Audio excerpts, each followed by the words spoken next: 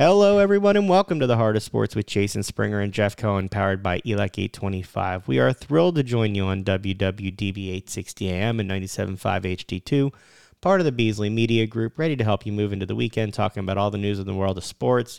Jeff, we are through All-Star Weekend in the second half of baseball, and we got some baseball to talk about this week from the Phillies to other stuff, right? There's so little to talk about other than baseball. I mean, there's some soccer, which is good, but everything else is just like, the word clickbait. Well, there's NCAA stuff that isn't clickbait. There's real NCAA stuff that we will get to. I'll give you that. All right. Why don't we do this? Okay. Look, we have a great guest. It is baseball season, so let's talk some baseball. All right, we'll do that, and then we'll hit the break after that. We'll come back and keep it going. Let's bring on former Phillies catcher, host of Foul Territory, and now author of the new book, Tao of the Backup Catcher, Playing Baseball for the Love of the Game, Eric Kratz. Eric, after 14 different organizations over 19 years, over 100 transactions, do you ever think you'd be introduced as author? Not an author. That's the first thing everybody introduces me as, and I'm not an author. I helped tell the story that Tim authored. So people are like, wow, you're an author. Just today on our show that we just finished, we had Ross Stripling on, and Ross Stripling's like, wow, that's so cool. I didn't know. Or you wrote a book or anything like that. I go, whoa. I did not. My name is on the front of the cover, but it does not say authors. It says written by Tim Brown and Eric Kratz. Should have said was there. Well, look, we had Tim on to talk about this book and to talk about his other penmanship and the stories that you tell. And that is you're saying that he puts into words. It's fascinating to talk about the catcher because from an outside perspective, as somebody who didn't play the position, you sit there and you think about the backup catcher and you hear people. I'll give you an example, the Phillies now. Last year, people didn't want to trade Logan O'Hoppe because he was this young up-and-coming catcher. But it seems, and I got a lot of this through your book, how important it is to have a veteran catcher, somebody like Garrett Stubbs, and how important they are to the locker room and the team. How important is that for people that are listening? How important is it to have a veteran as a backup catcher as opposed to somebody young coming up from the minors? It is so important. One, especially when you're talking about especially Garrett Stubbs, the guy had been with a World Series team just the year before. And you don't sit there and say, wow, Garrett Stubbs, he's old, and he's not old. He doesn't even really have a ton of experience in the sense of like 6+ years in the big leagues, but he has experiences of where the team wanted to go to. And if you sit there and you go, well, he did nothing to get the team there, then you clearly have not read the book yet, because that's the kind of thing that backup catchers bring. And it's one of those things that it's actually the one position that analytics, while they try to dabble into it, they try to say, well, we want a backup catcher who receives the ball really well. Like he has to, well, yeah, obviously, like every position nobody's going to be like, well, we want a backup infielder who hits, but we don't really care how he fields. No, like there's prerequisites for positions, but if you're a jerk, if you're a team cancer and you're a backup catcher, you're gone. You're gone. They'll find another one. Not that there's all great ones, but you can't sit there and go, man, I got to be playing more. But you have to think in your mind, I'm the best catcher we got on this team, without ever letting anybody know about it. And we had Garrett on earlier this year, and after having him on and then reading your book, it's like the light bulb goes off. Like all of a sudden you see, because like he's the guy, and the backup catcher is often the guy that nobody thinks about. He's the DJ. And yet he seems to be part of the glue that kept that team together, that kept it light when it was necessary, that kept the pitchers on task, that was ready if anything happens to one of the most important pieces on the team in JT Realmuto. The most important person on the team, in my opinion, the most important team is your starting catcher. You name me a team that has a bad starting catcher, and I'll show you a team that does not make the World Series. You cannot have a bad starting catcher and make the World Series. You might make the playoffs. You have to have, that position is so important. And if that position is so important and JT Realmuto plays more consistently and more games than any starting catcher since Salvador Perez has had kind of some down years of not playing as much, JT's out there more than any starting catcher. and yet he's still only out there 135 games. If that position is so important, and I think everybody agrees that it is that important, you need to have a backup catcher that can step in and play on the days that JT can't play. And then you start talking about, I hate using different words like clubhouse guy and glue, but they're so applicable for the backup catcher, because I think too many times it's like when somebody passes away and everyone's like, oh, he was such a great guy. How many times have people ever pass away and they say, man, that guy's a turd? No, nobody says that. Just like if a guy is helping a team like Garrett Stubbs, he is a great guy. And I don't want to push that out there too much, but I know Garrett. I know this guy is exactly what you need.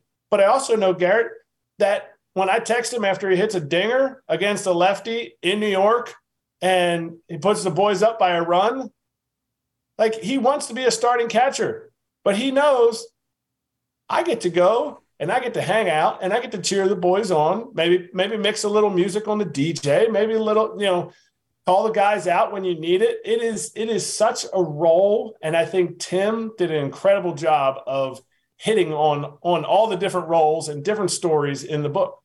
It's funny, for as much as I've grown up watching baseball, I always looked at the backup catcher as the guy that's there when the starter doesn't play. This book comes through how important the 21 hours that you aren't playing baseball in a 24-hour day are for the backup catcher. And, you talk about how they get more valuable with age.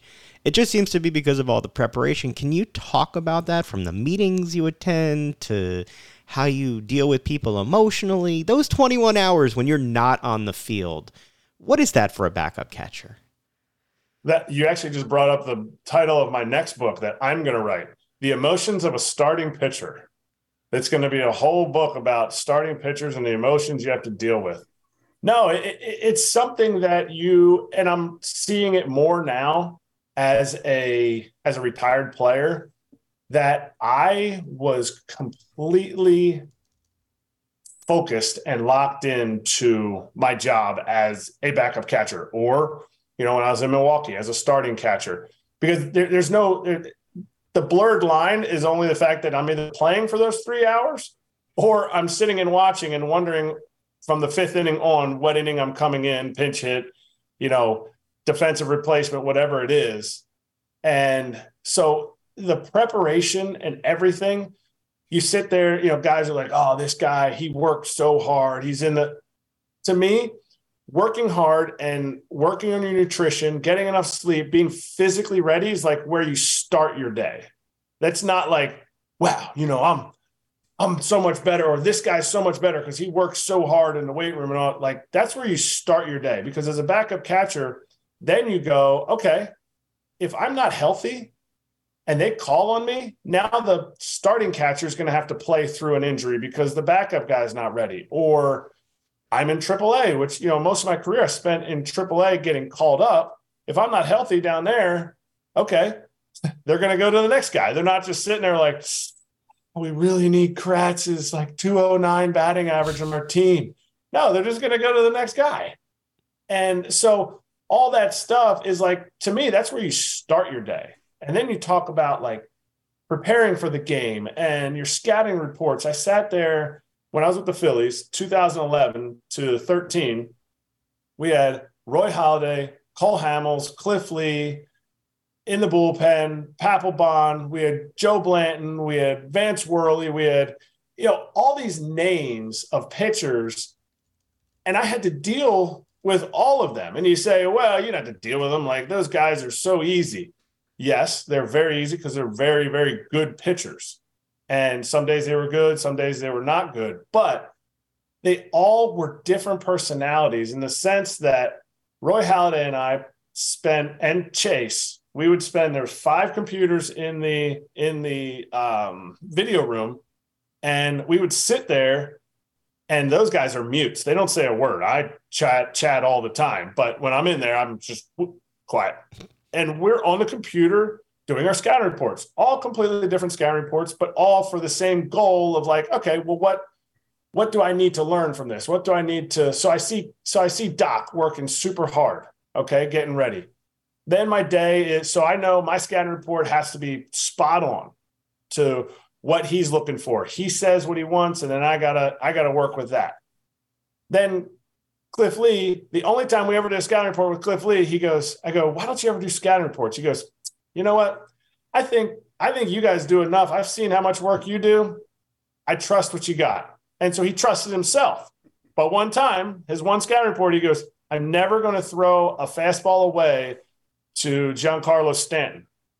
And I'm thinking, okay, I don't want to either. I want to throw fastballs in, Cliff's cutter in, maybe drop a few breaking balls in there. And I go, well, why? And he goes, because if I throw a fastball out over the plate and he hits it, I might not live. If I throw one in and he hits it, it's just a homer. I'm still going to be alive. And then you go with a guy like Cole Hamels, who you come into the training room and you're like, hey, you want to do a scouting report? You want to go over these guys? He's like, nah, we're playing the Marlins. He's like, we got them. We know what we want to do. And then as you're walking out, he goes, hey, I want to just make sure that we're not going to throw Zuna anything over the plate if, there's a base open. And, don't forget about Justin Ruggiano.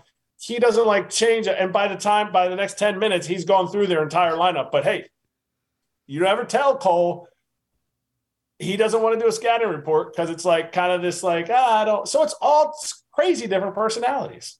You talk a lot in the book about basically being a therapist for these guys.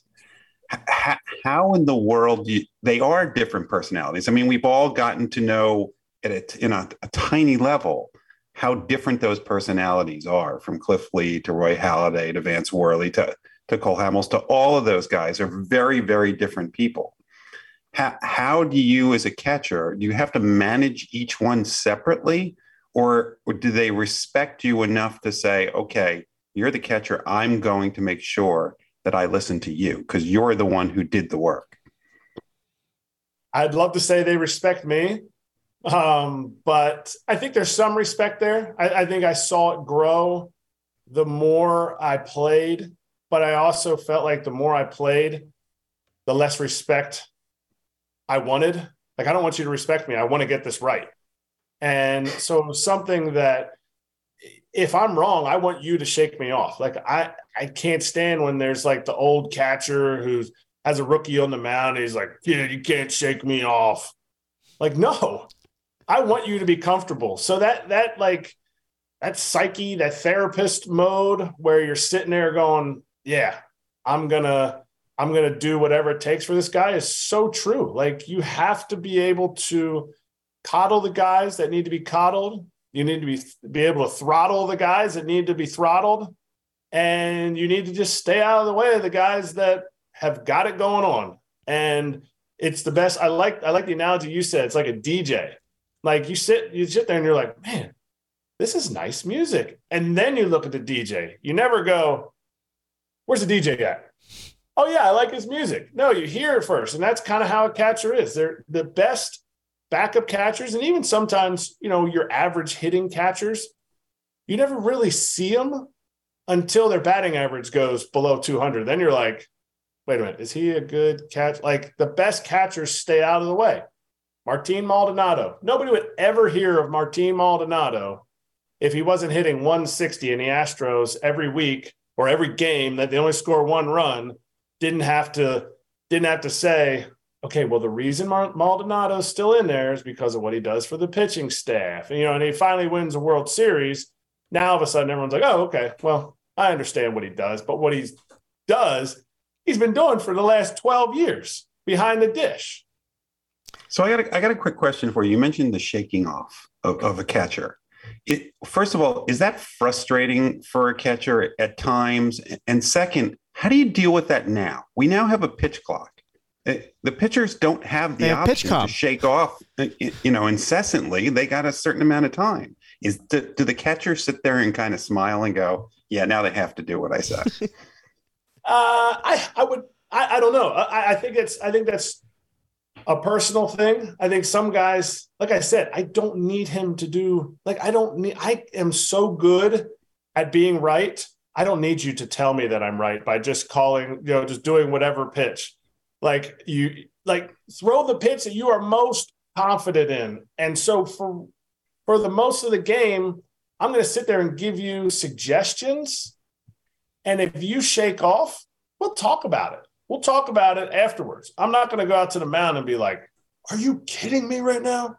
You called this pitch? Anybody that questions pitch calling, unless you're talking to the pitcher and catcher, is, to me, is towing a fine line, because a pitcher could call whatever pitch he wants. If he has 100% conviction in it, I am all on board with that. We would talk about it, but you don't have time to talk about it with the pitch clock. So you hit your little button and you go fastball, and he says no, I'm going to go to the next one. Pitch comm is only just fingers. That's all it is. It's just glorified electric fingers. So, along the line of catchers as therapists and the mental side of the game, last year we had Nick Castellanos come here and struggle for a lot of the year. This year, Trey Turner. And so the conversation is, do you give him a day off? He didn't want it the other night, played, struggled, got a day off the next night. How do you handle the mental side of the game with the slumping players? How would you handle that as a backup catcher? You handle it the same way you handle a pitcher. Like, for instance, you talk about Trey Turner, like he gave himself a day off by getting kicked out of the game after he had already made the errors. Like, you have to get to know these guys. And this is one of the things I really take pride in, is not forgetting a teammate. Not that I haven't forgotten them, but when you bring them up, oh yeah, I remember, I think we played together in Double A or whatever. You have to learn these guys. And as a backup catcher, while it may not be your role every time, you don't just go to a team and be like, okay, guys, I'll take the guy who's struggling, and I'll take him under my wing. No, I don't have the answers. They're all people. Trey Turner is a person. Trey Turner is a competitor. Trey Turner is a father, a husband, and all those things. If you get to know the person, you don't necessarily have to help them through a slump. You don't necessarily have to be a hitting coach for them. Most people just need life coaches. They need that person that they can talk to, not talk to, or be talked at. It just really all depends. But obviously I can delve into the fact that Trey Turner's not hitting fastballs and not hitting curveballs this year like he did. And somehow he's hitting sliders and cutters way more than he did other years. All that's done in, a couple clicks of my computer, and I can see that. But how do you help a guy if you're on his team? Maybe you talk to other people they used to play with. Like, what kind of guy was he when he was in LA? What kind of guy was he when he was in Washington? Like, I played with Jonathan Scope. Jonathan Scope got traded in 2018 to the Brewers. And I think, he's kind of had a middling role with us, because we had Travis Shaw and Mike Moustakas that would play second and third. And then we would bring in Scopey for when we faced lefties. And I think he started 1 for 15, and his locker was right next to mine. And he was bummed. Like he switched his number. He was going through it. And, for a little bit, I talked about the fact that, look, man, I know about not playing, and you're just not playing that much. It's not that you're not a good player. It's just you're not playing much. And then, he still kind of struggled a little bit, and he was grinding. And so I took a printout. I got from our computer room. I hooked it up to the printer, and I printed out as many papers of his stats. So basically your stats take about this much space, and I just repeated it through thousands of times, and I printed it out and I put it up all over his locker, all his career stats, all his seasons, everything. And I was just like, now you can look at who you are. It's not who you were, it's who you are. And you'll go ahead, you'll be fine. It's just a visual learning tool. Did it help? I don't know if it helped. He laughed. So maybe that's all he needed. But the more I hear from your position, and we've talked to a lot of catchers, especially catchers in the minor leagues, is you all seem to be doing that for everybody else. Who's doing that for you? I mean, because it's a tough job. You talked yourself about going up and down from the minors. You were in a lot of organizations. We talked to, I don't know if you know Nick Rickles. We talked to him about, he had a family, and how long can you do this? You're not making the kind of money that the stars are making, and you are moving around and moving your family. How do you deal with the day to day of all of that, everything that is in your life while you're sitting there being part of the glue of the team and doing that for other people? I think you have to be confident in yourself. I think you have to have a support network at home that helps you with that kind of stuff. I think, for me, my faith was a huge part of it, that I was able to understand that my worth was not in how I did at the field, but my worth was in how I interacted with people, how I had a connection with the people on my team. And I think I hope that's the part that people glean from the book is, there's some cool baseball stories. There's, I didn't really know this much about the backup catcher, but I hope people can take from it. Everybody can do this. Everybody can be a backup catcher. Not everybody wants to be a backup catcher. Everybody wants to be the starter in their life. But you know what? If you want to be the manager of the store you work for and you're only the assistant manager, be the best freaking assistant manager you can be. Maybe you'll never be the manager. But you know what? You can affect people's lives, whether it's the people you work with, whether it's your boyfriend or girlfriend or your spouse at home or your kids. And I hope that's what people can take from the book is that, that can be draining. But you're not constantly just coming in, taking people's burdens on. You're trying to create, if it's your job as a backup catcher to create a clubhouse culture, you're creating that culture just by the way you live. You don't live by taking on other people's burdens. You live by focusing on the positives and loving each person that's in there, not just the starters. Because I played with some backup catchers, not played with them, played against them because I'm the backup. I couldn't play with another backup. That would be really weird. Nobody would know what to do for 80 games of the season. But I've played against guys that their role, like they felt like their role as the backup was to like go up to Roy Halladay and be buddies with them. And, I'm buddies with Cole Hamels and I'm going to be Cole Hamels' personal catcher. No, that's the starting catcher. The starting catcher is going to catch the superstars. You're going out there to give us the most we can out of Vance Worley, out of Kyle Kendrick, out of, Aaron Nola when he first gets called up to the big leagues, out of Josh Lindblom when he first gets called up to the big leagues. I can name tons of Phillies names that's your role. And that role, it could wear on you, but it's so much more rewarding than trying to figure out how to be a really good baseball player. I found it interesting that you sort of started the book at the end of your career with the retirement and reflecting on the lessons from your dad. But at the same time, you were explaining things to your children. You had a quote there: after playing the game on your own terms, on its terms, you're able to leave on your own terms. What did it mean to be able to, after that crazy journey you had, all the transactions, to be able to go out with your family there and to explain to your kids what it all meant? So awesome. I mean, I can't we were kind of shift the book in a little bit of a direction where it was going to kind of be the main part of the book would have been the Milwaukee season, but because we started in 19, how the whole COVID season ended and how there's still things from that season that I sit here and go, it never, I could have never written this up to end like this.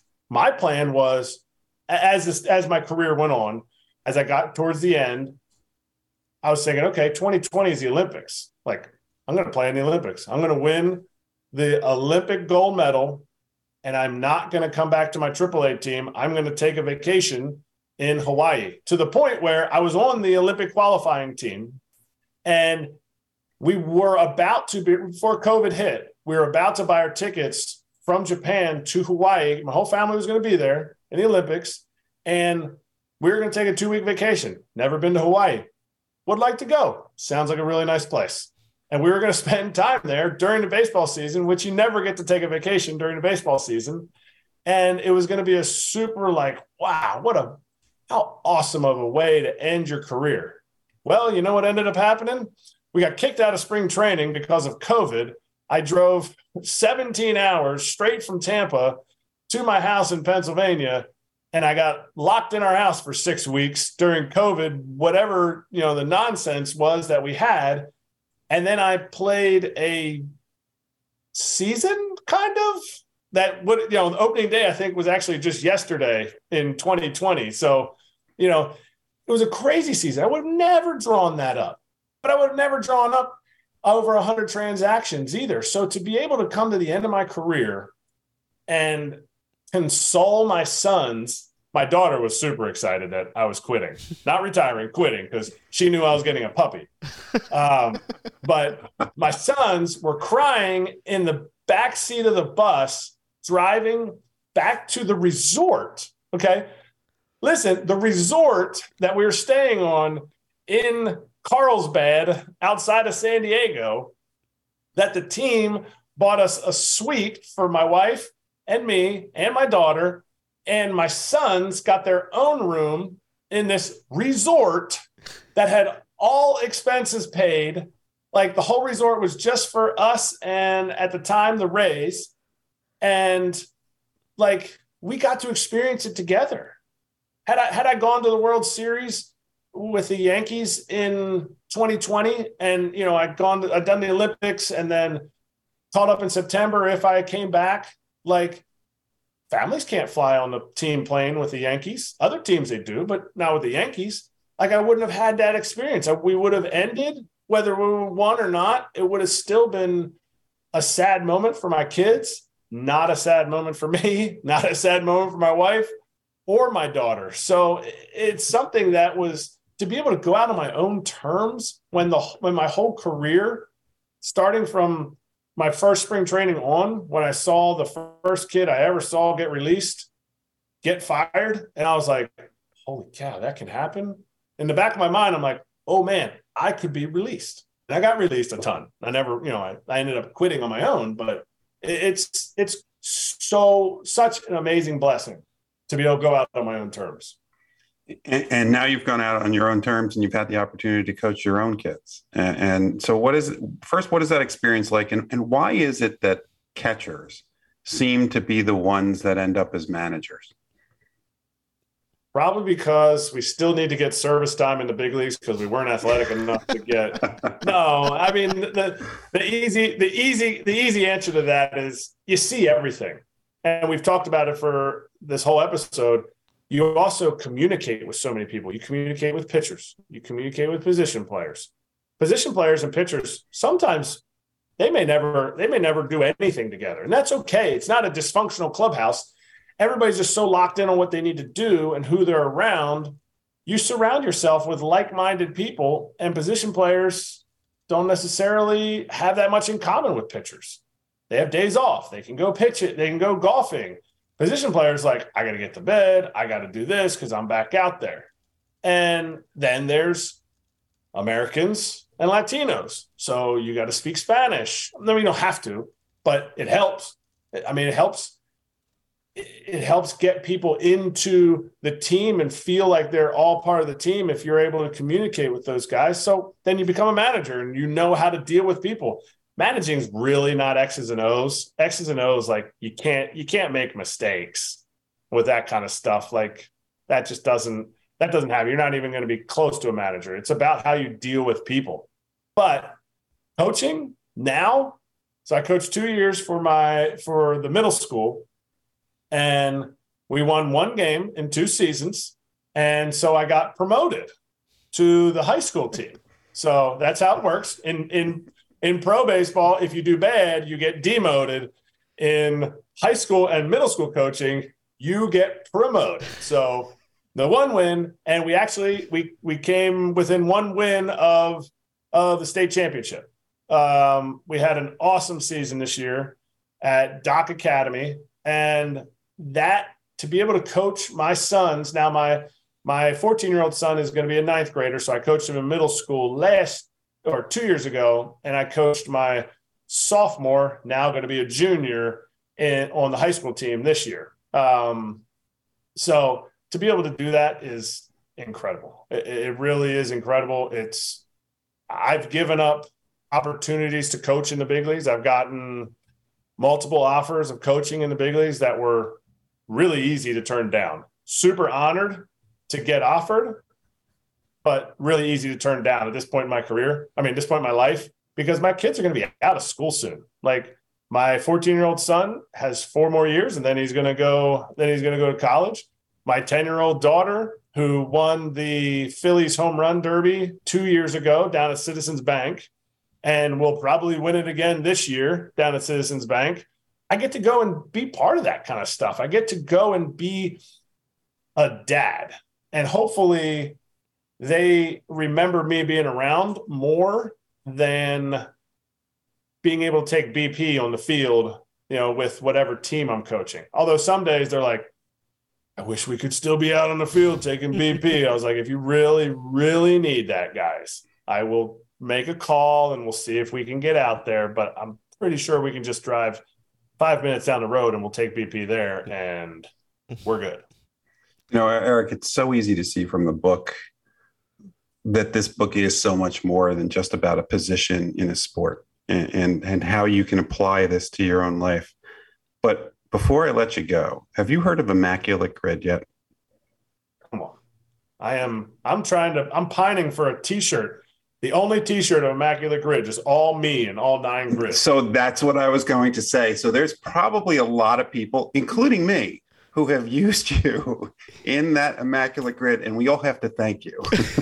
You are welcome. If you're not a rarity score guy, like some people aren't rarity score people. I don't care about the rarity score, but that's why you use me. The rarity score, you use me, and I'm okay with being used. It's totally fine. Plenty of big league teams used me for whatever it was that they needed. But yes, I was just on today. I think I got a text. Somebody used me for the Astros and Phillies, maybe, or Astros and Yankees. Yeah, I'm usually like a 0.2 or something. It's tremendous. But you help make it all work for everybody, just like you did as the backup catcher. The book again is The Tao of the Backup Catcher, Playing Baseball for the Love of the Game. Eric Kratz, this was a blast. Thanks so much. Best of luck with the book, and we hope we get you again sometime. Operating engineers are the men and women that move mountains. And the Engineers Labor Employer Cooperative, ELEC, puts them to work.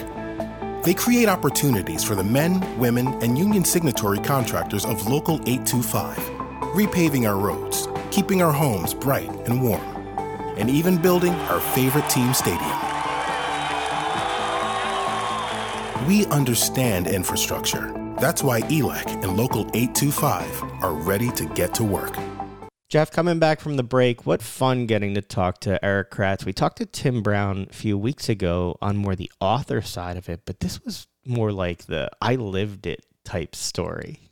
Yeah, he's a little too humble about the whole author type thing. Right? He is so much a contributor to this book in a way that is writing, because it is his stories. I mean, and the stories are great. I mean, I didn't expect half of the stuff that we got out of him. I expected this stuff because I read it, what we learn about catchers and what you learn about life through catchers. The fun stuff, though, is the stories. And he's so self-deprecating about it. But deep down, he knows he played his role very well, and he knew his role, and he helped make other people's careers just as much as he made a career for himself. And that's pretty cool to talk to somebody who knows that, but doesn't really rub it in your face or throw it down your throat.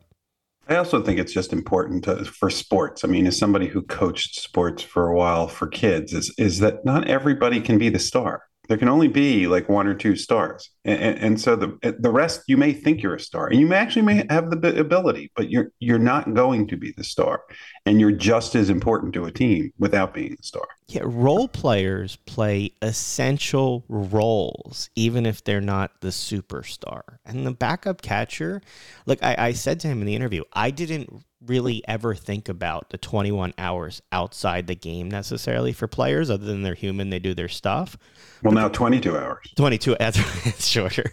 But the backup catcher, they probably are the busiest on the team in that time, unless you're the person doing the laundry or stuff like that.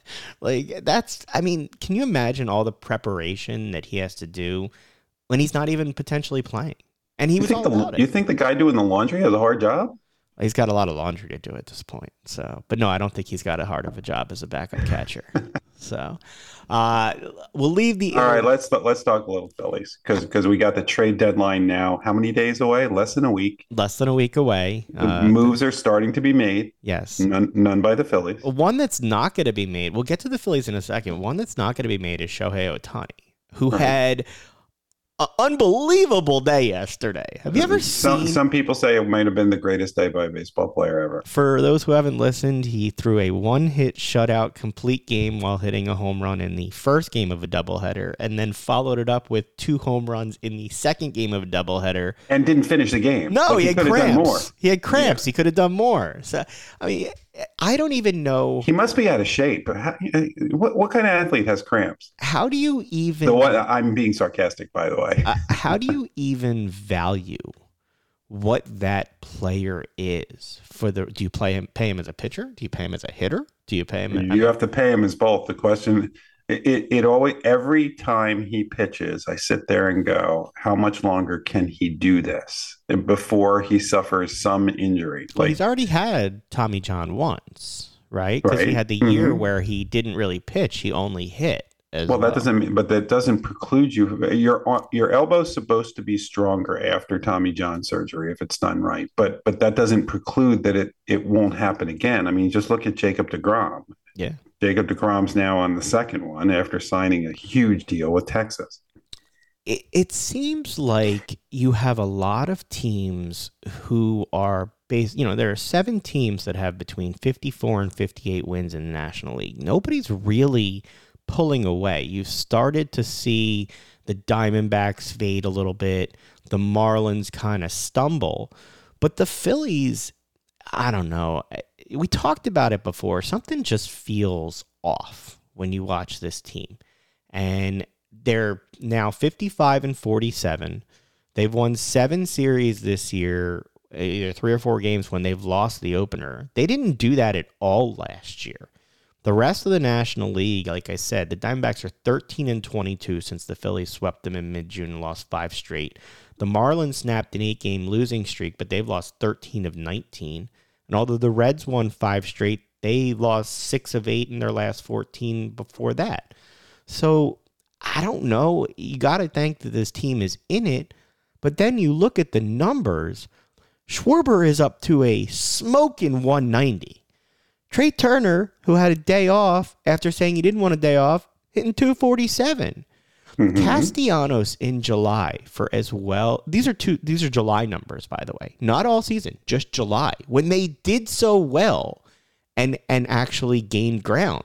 Castellanos hit 173 in July for the start that he had with a 32.5% strikeout rate. What's your point? You've now just spent 2 minutes ticking off a bunch of mediocre statistics. Because I can't figure out, are these players going to come back to their mean, or is this team literally going to keep winning? What do you mean come back to their mean? Like, do you mean the mean higher or the mean lower? They're average in their careers. Castellanos last year was a down year for him. He started off better, and people said, okay, it was a down year, he's back. Yeah, but which mean are you referring to? Like for Castellanos, the one that I'm seeing now is the one that I expect.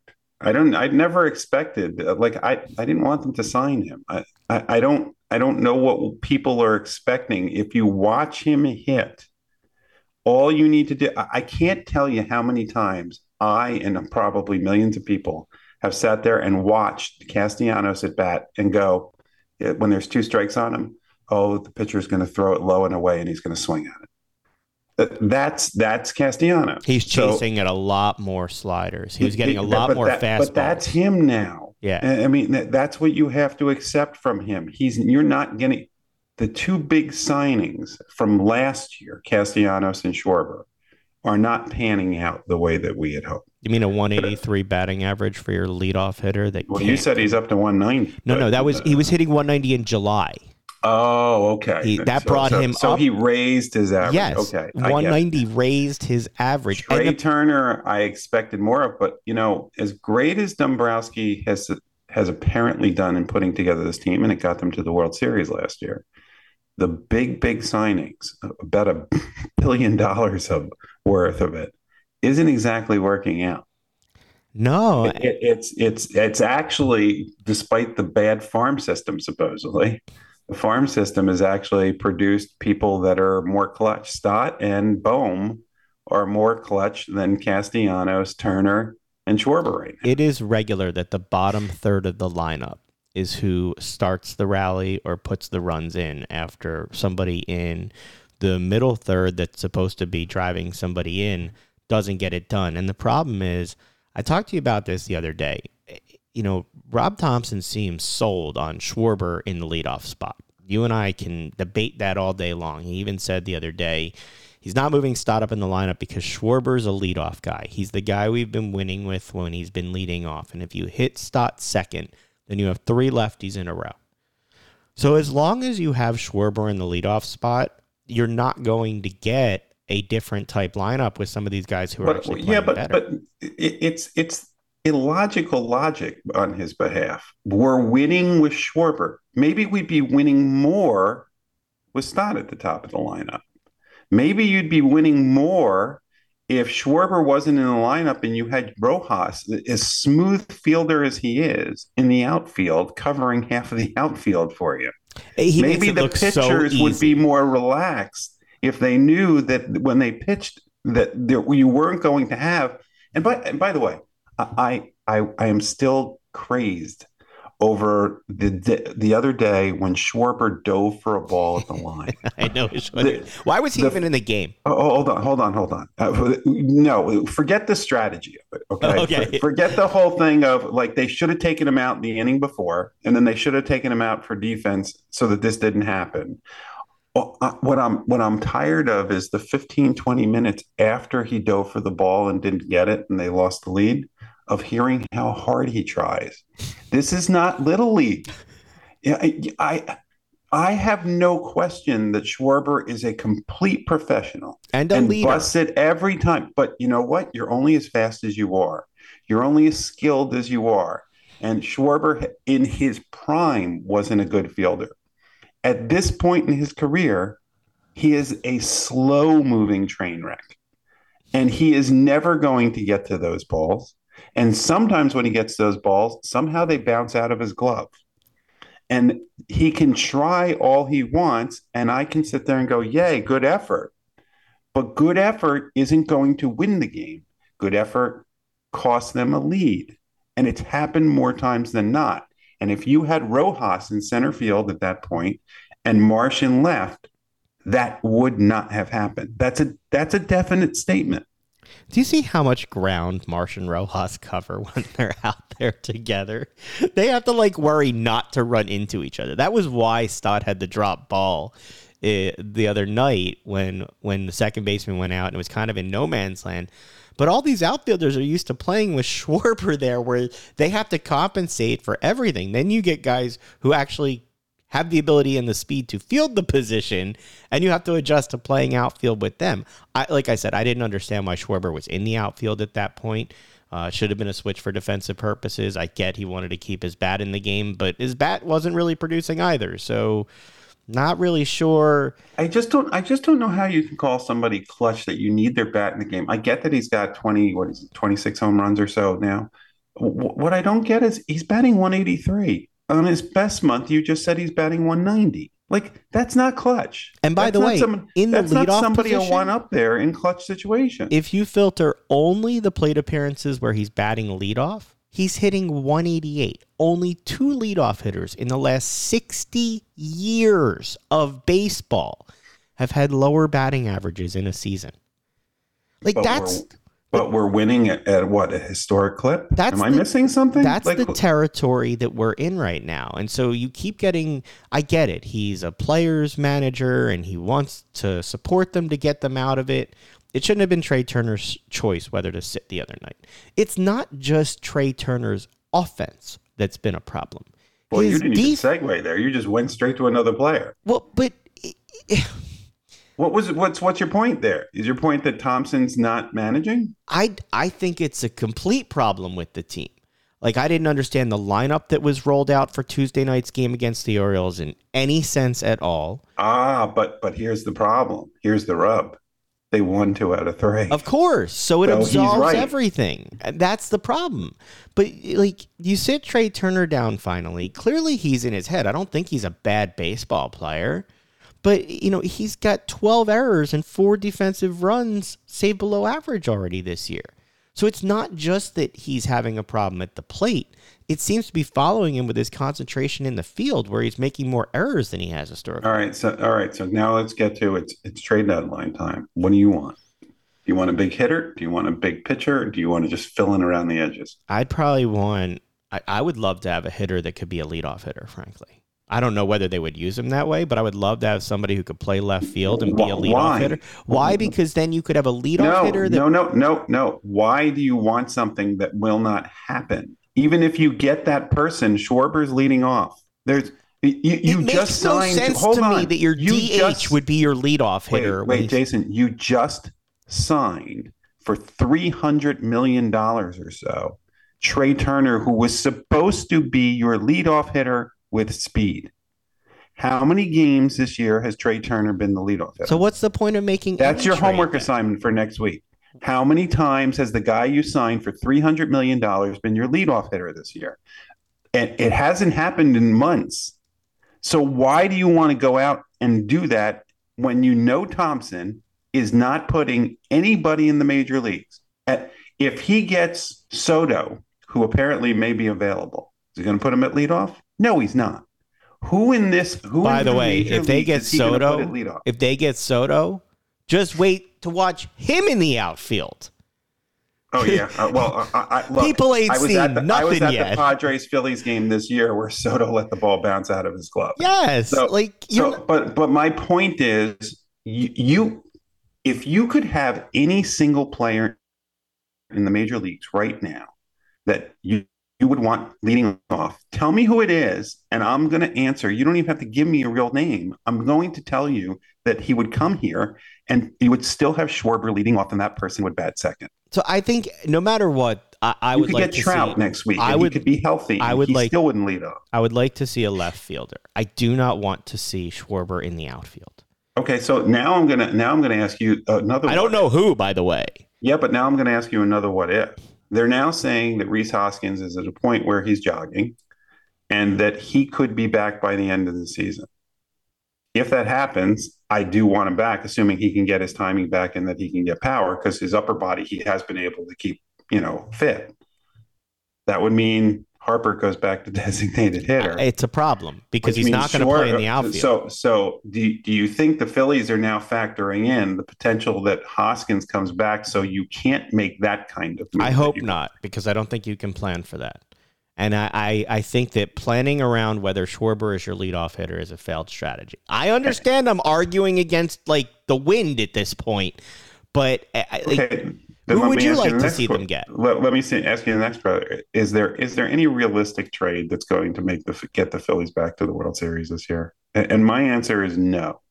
First of all, the Braves need to do a thing. You didn't think they were making the playoffs last year or winning the first series. I agree, but they caught lightning in a bottle. And the fact is, and they were fun to watch, and I hope it happens again.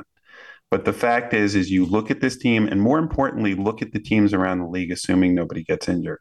You have the Braves just running away with it, right? There's no rearview mirror for them to look in. You look at the Dodgers, and if the Dodgers pull off what I heard today or yesterday, which is that they're going hard for Nolan Arenado, and Nolan Arenado has agreed apparently that he would waive his no trade clause for one team, which is the Dodgers. If they got Arenado at third, can you imagine? Because that moves I think Muncy to second and Mookie Betts back out to outfield. That team gets so much better, and they're already that good. So who would you do if you're the Phillies? Like, what do you think? I don't think a pitcher. I would have been busting it going for Arenado. Okay. And I would trade Bohm for it. I would put together a real package to get Arenado, because Arenado is not just a great hitter. He is an amazing fielder. So that's the kind of move that I would make. I don't know what else they can do currently, because their prospect pool is that you only have a few that you can trade. So unless you're willing to trade major league talent that you have now, and do you want to, I cringe at this, do you want to trade Bohm, which I would, but does that change the chemistry? Which I never thought years ago when we first met him. I never thought that I'd sit there and go, wow, you don't want to trade Bohm because you don't want to trade the good chemistry on the team. Look, the daycare part of this definitely keeps things light for some other players. I mean, they make it likable. And the team is a likable group of guys. They just have to win, and they'll be more likable.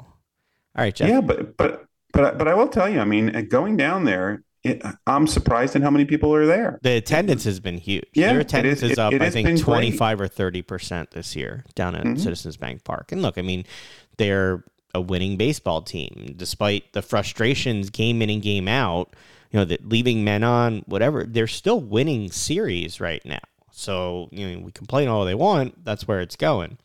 Couple minutes left, about 5 minutes left, Jeff, 6 minutes left till we finish. Want to talk a little soccer with what's going on? Or, do we? Oh, no. We need to go to the NCAA. Oh, I thought you were going to leave me alone. Nope. I need I'm going to defend Jim Harbaugh moment of the show, as he is not accepting yet, but looking to potentially accept a 4-game suspension to start the season. So I'm going to be a really bad defense attorney here, okay? because I'm going to start with Jim Harbaugh's an idiot, because the infractions that started this whole thing are ridiculous. Okay, absolutely ridiculous. And had he just admitted to them, nothing would have happened. Yes. As a result of the apparent lying about them, he's gotten himself and his offensive coordinator, himself for apparently 4 games. It doesn't matter, those 4 games, including Rutgers, by the way. It's not going to change the outcome. But his offensive coordinator is apparently going to get suspended too. But we're talking about, from what I understand, the 2 really bad infractions where he watched during COVID a recruit on a Zoom meeting do, I guess, some exercise where he had a brother who, I'm not sure if he had special needs or something, who was also running. That's the first one. And the second one was apparently buying a cheeseburger. Now, there are lots of schools that apparently hand you a burger bag filled with cash. Apparently, Michigan's in trouble for handing an actual cheeseburger to somebody. Can we just agree that the NCAA rules are ridiculous? Yeah. Okay, but Jim Harbaugh still screwed up. No, he's arrogant. Yeah. And his arrogance is going to cost him. But you know what? I know I'm a Michigan guy. I'm not going to defend him on this because I think it was stupid for him to do it. But this might actually help them, because Harbaugh gets to sit there and point to the NCAA as a total cluster bleep. And the team is going to rally around this. They already are. You're already hearing the comments from the players, and this is going to give them their rally cry for the season. I just think that the Big Ten media day, between Harbaugh's suspension, the allegations against PJ Fleck at Minnesota of a toxic culture, which he denies, the Northwestern players not even coming after what's going on there. And yet the Big Ten's not the story right now. No. The Big 12 the story is the story. The Big 12 is excited about the fact that they got a team back that went 1-11 last year. That's the big story. But it's going to, how does the Pac-12 or whatever number team, what are they? They're the Pac-9 now. Okay, how do they survive? I don't know. And the problem is they have no TV deal. That's the problem. You can survive with 9 teams if you have a media rights deal. But this happens but that's why Colorado left. This is happening in the middle of their negotiations. And so what okay, so now you have 9 what teams happens, left. you go recruit other teams and you sign a media deal for less. Yeah, but you don't think the trustees at each of those schools are in meetings right now? You don't think so? The Four Corner schools they're calling may go, at least one, if not more, it may go to the Big 12 now. You have Oregon and Washington that'll probably be a package deal somewhere because you got to have those 2 schools at least close to each other. The Arizona schools. Right. No, I'm talking about just Oregon and Washington. Mm-hmm. So my guess is they go to the Big 10 at some point. That's always been a thing. And that's been something that Phil Knight's been pushing forever to have happen. And then you have Stanford, which is the Big 10 is going to be the Big 20. Yeah, but then you have like these schools that, like the Poor Sisters, like where are they going to go? Like, who wants Washington State and Oregon State? Who cares about Cal? Like there's like 3 or 4 schools that just may get left out of it. Now I thought Colorado would be one of those schools that get left out of it, but they got somehow merely having Deion Sanders has made them like the team to watch. Yeah, until they actually get on the field. Is this good for college football? No, this is horrible. This is all awful. But I think that we've just kind of gotten used to it, so it no longer matters. Like it used to be Chicken Little, the sky is falling, and now it's just like, okay, so the sky falls. Who cares? Let's just see what happens. Meanwhile, Congress just cares about regulating NIL. The NCAA. Don't get me. I don't want to talk about Tommy Tuberville. Cheering on what's happening. It's the ultimate profile in lack of courage. You could make these changes yourself as the NCAA, and you will hide behind Congress having to do it. Well, they're busy enforcing hamburger rules. I mean, which they should enforce because it's their stupid rule, and Harbaugh should follow it. But instead you have athletes like Caleb Williams out there, and we got like 30 seconds left, working with NIL collectives to try and get media rights money to come to players. Now, rather than having the adults in the room trying to set up a structure that works, you got people just trying to figure it out. It's the Wild West out there. They might as well just unionize and get it over with. That's we moving there? It over. Last word. Is that where we're going? Yep. Profound. Thanks so much for joining us this week. Make sure to join us next Friday night to help you start your weekend in style. Have a great one, and we'll talk to you next week. Bye-bye.